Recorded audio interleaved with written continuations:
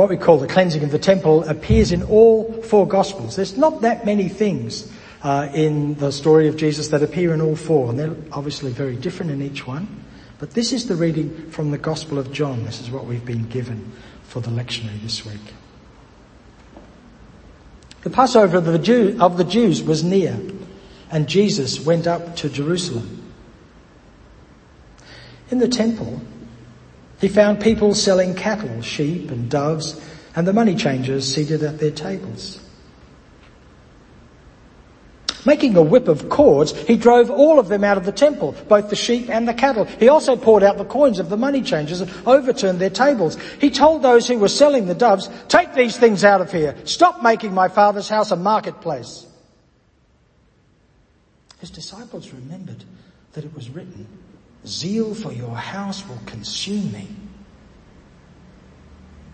The Jews then said to him, "What sign can you show us for doing this?" Jesus answered, "Destroy this temple and in 3 days I will raise it up." The Jews said, "This temple has been under construction for 46 years and you'll raise it up in 3 days?" But he was speaking of the temple of his body. After he was raised from the dead, his disciples remembered that he had said this, and they believed the scripture and the words that Jesus had spoken. For the word of God in scripture, for the word of God among us, for the word of God within us. Thanks be to God. The temple was the figurative and literal centre of the universe. A huge structure. One of the largest buildings in the world at the time. Twice the height of the Peregrine building here, which probably means it'll be about the height of the one if they eventually ever get around to building. Huge. A little bigger possibly than half the size of our Parliament House. And if you've tried to walk around Parliament House in Canberra, it's a big building. The outer court was almost a full half-kilometre long. This is a model of the temple that you can see in Jerusalem. Some of you who've had the privilege of going may have seen this model. It's outdoors, and it's a scale model based as best as can be understood, mostly on the writings of Josephus, who was a Jewish Roman historian, contemporaneous with Jesus, just a little bit past and into the fall of Jerusalem. So you can see how it dominates the city. This is the closer model of it. The Western Wall, which if you've been to Jerusalem, I imagine you would go to, it's the thing that everyone does, is the bit that's left of that temple. And some of it may be left from the first temple. It's still a bit unclear. But look at the size of it. Some of the stones are 100 tons. There's even a few stones that are 400 tons. This is an enormous thing. This is what it looks like at the moment, of course, because of the mosque, the Dome of the Rock, that is in place of the temple that was destroyed in 70 AD. But it still dominates the city, doesn't it? You can see why it wouldn't be difficult to imagine this being the centre of the universe.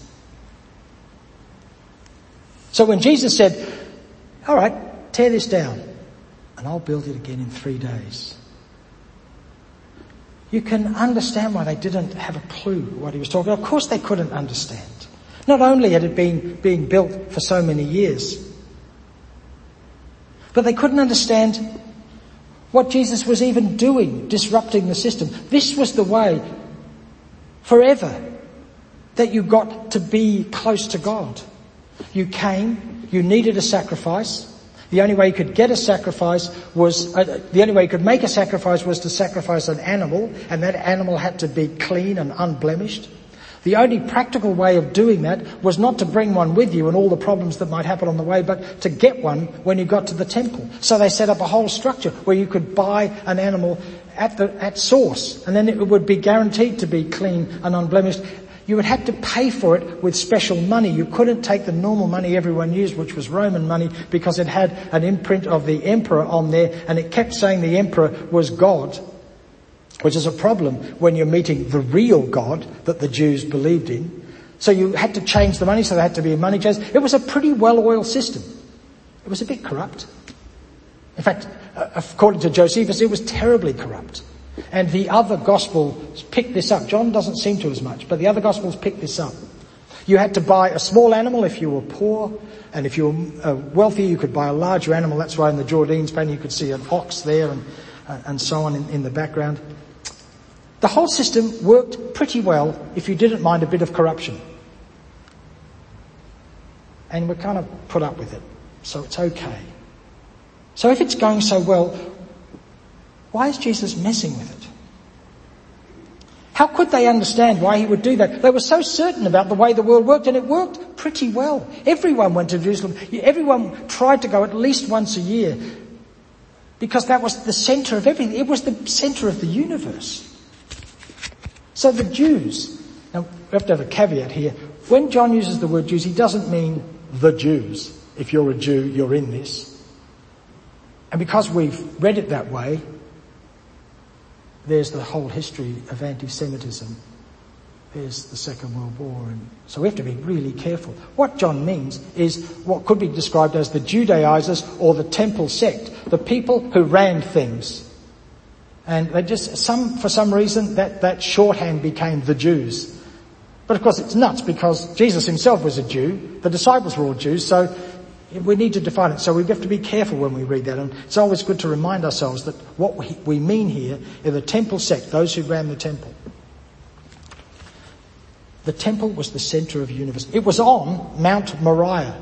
And Mount Moriah is where the Jews believed Abraham nearly sacrificed Isaac until he was called off by God.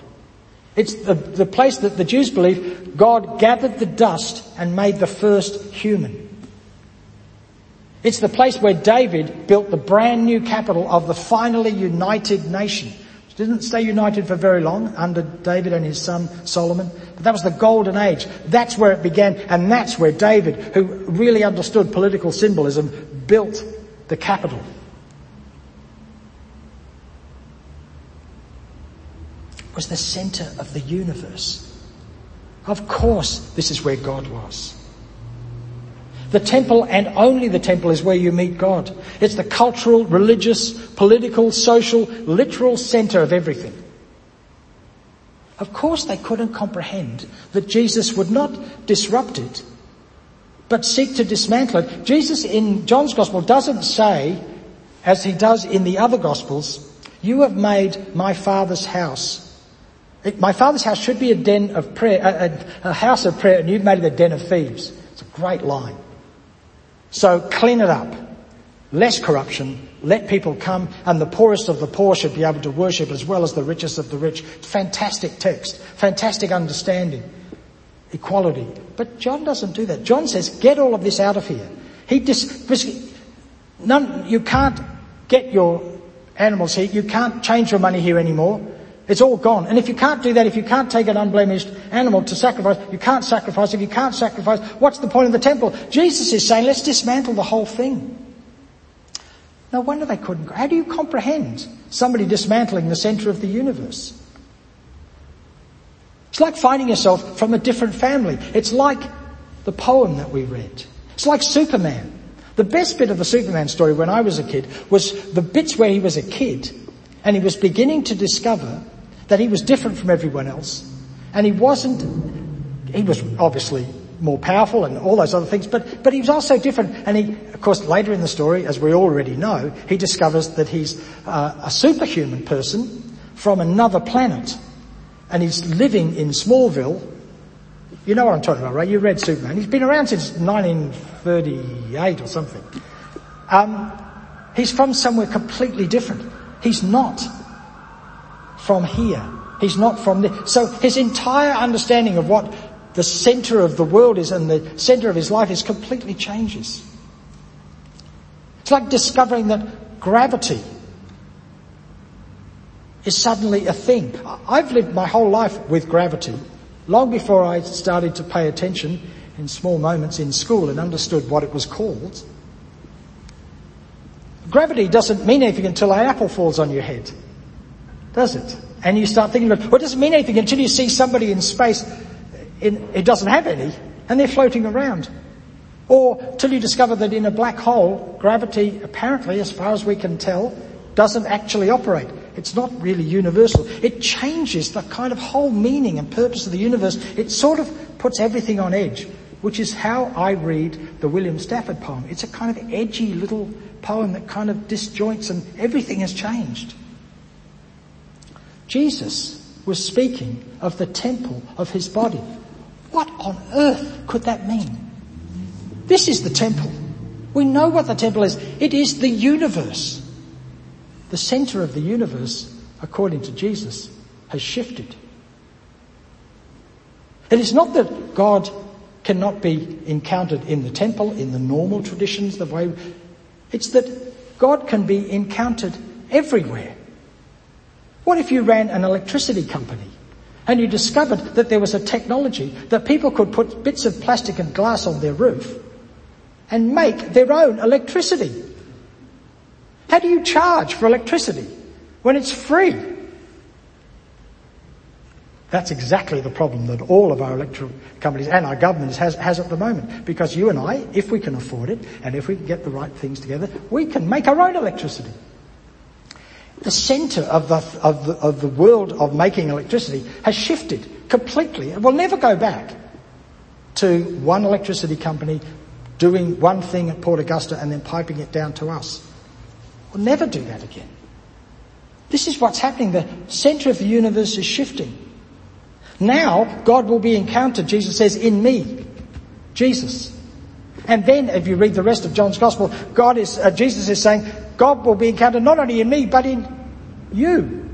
You motley crew of disciples. Not only in you, but the great unwashed who keep turning up and listening to me. The prostitutes, the tax collectors, the poor, the lepers. God will be encountered there. If you don't have a headache when you're running the temple structure from this, you're just not thinking about it. John's Gospel is constantly about all of us. This is the revolution. See this temple? None of this is needed anymore. And if it goes away, it won't make the slightest bit of difference. Of course, it does go away. Only 50 years later, around, it's completely gone.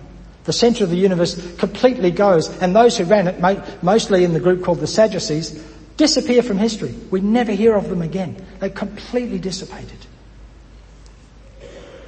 Not only is none of it needed, but worse, it's getting in the way of people in having direct contact with the divine, direct contact with the energy and meaning of the universe. It's not a system that needs reforming, it's a system that just has gone. We don't need to rejig the power station at Port Augusta. It just doesn't make any sense anymore. We're doing it differently.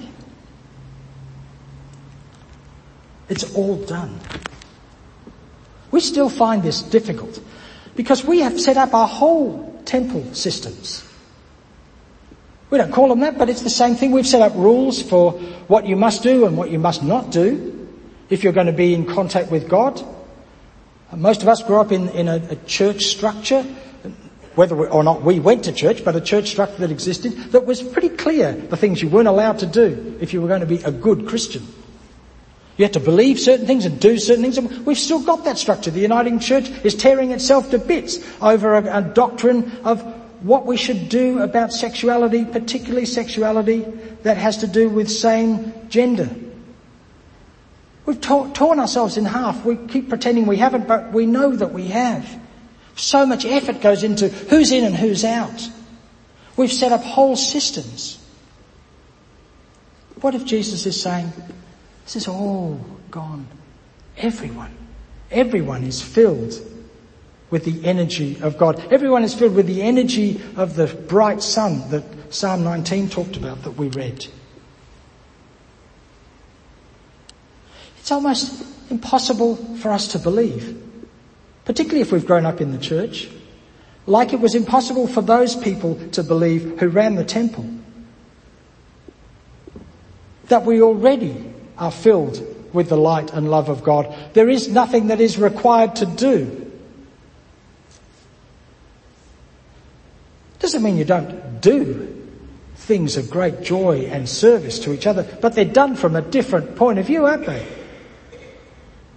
You know, there's that aunt that you have to go and see when you're a kid, and you have to kiss her. She smells a bit funny, but you have to kiss her. Then when you get a little older and you meet someone that you're falling in love with, you don't have to kiss them. Well, you do, if you're lucky, don't you? And if you're lucky, you keep doing it, and who knows what happens. It's the same activity, but it's almost hard to imagine you could use the word kiss for the fusty old aunt or uncle who smells a bit of brandy, as one of mine used to. And I've never drunk brandy. I just don't like it. And I reckon that's why. Anyway, how could you use the same word for that kiss and that kiss? But we do, but we know it's not the same. We are all heirs of the universal energy and oneness that Psalm 19 is talking about, and then Jesus is bringing into being in John's Gospel. You know how John's Gospel begins, don't you? There's that little prologue, the little hymn that's the beginning, and then there's this great story of Jesus turning water into wine. Everything is turned into something new and wonderful. It turns a wedding on its head. And we need to interpret the rest of John's Gospel in that light of that story. You are, in this moment, and all the great unwashed, all the people you love and the people you don't like, all the people who have paraded such horrendous rubbish to us from the federal government in the last week, all of them are filled with the energy and love of God. And that's the world in which we live. No wonder we find it hard to accept. The reason I find it hard to accept most of all is not that God could not live and dwell and give energy to Christian Porter. It's that God could do that to me. I don't know Christian Porter, but I know me, and that's a tall order. But that's what it's saying. That's what Jesus is doing. And my last thinking about this painting is that it's such a big table, and I wonder whether what's going to happen is Jesus is going to keep pushing and it falls flat and the world opens up. That's what I think anyway.